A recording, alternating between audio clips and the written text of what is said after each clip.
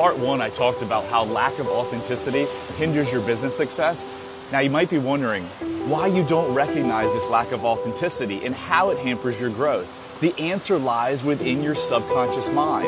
Allow me to share a personal story that sheds light on this matter. In 2008, I began the journey of starting a Keller Williams team with an audacious goal to become the first agent team to sell $1 billion in a year. No one had achieved it before. Why did I set such a goal? It was my subconscious mind urging me to prove my worth to the world. It wasn't a conscious decision where I woke up one morning and acknowledged my insecurities. It was an internal drive, constantly whispering that I wasn't enough.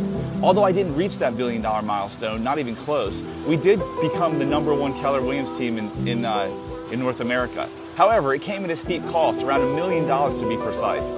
Yes, I got my picture with the legendary Gary Keller, but that snapshot turned out to be quite an expensive souvenir. So, what's holding you back from embracing your authenticity? Childhood stress and programming plays a significant role. They create a disconnect from your true self, resulting in a lack of authenticity. It's the only thing that prevents you from being authentic and fully connected to the person you once were.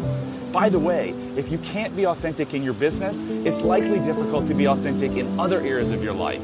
The negative effects spill over into your relationships, health, and various aspects of your existence. But don't worry, there's a way to mend this situation. Take a moment to reflect on the times in your life when you felt stressed and rejected. Dive deep into the stories you told yourself during these difficult moments. While those stories might have served a purpose back then, they could be hindering you now. It's time to reverse those stories, embrace the truth, and witness a profound transformation in your life.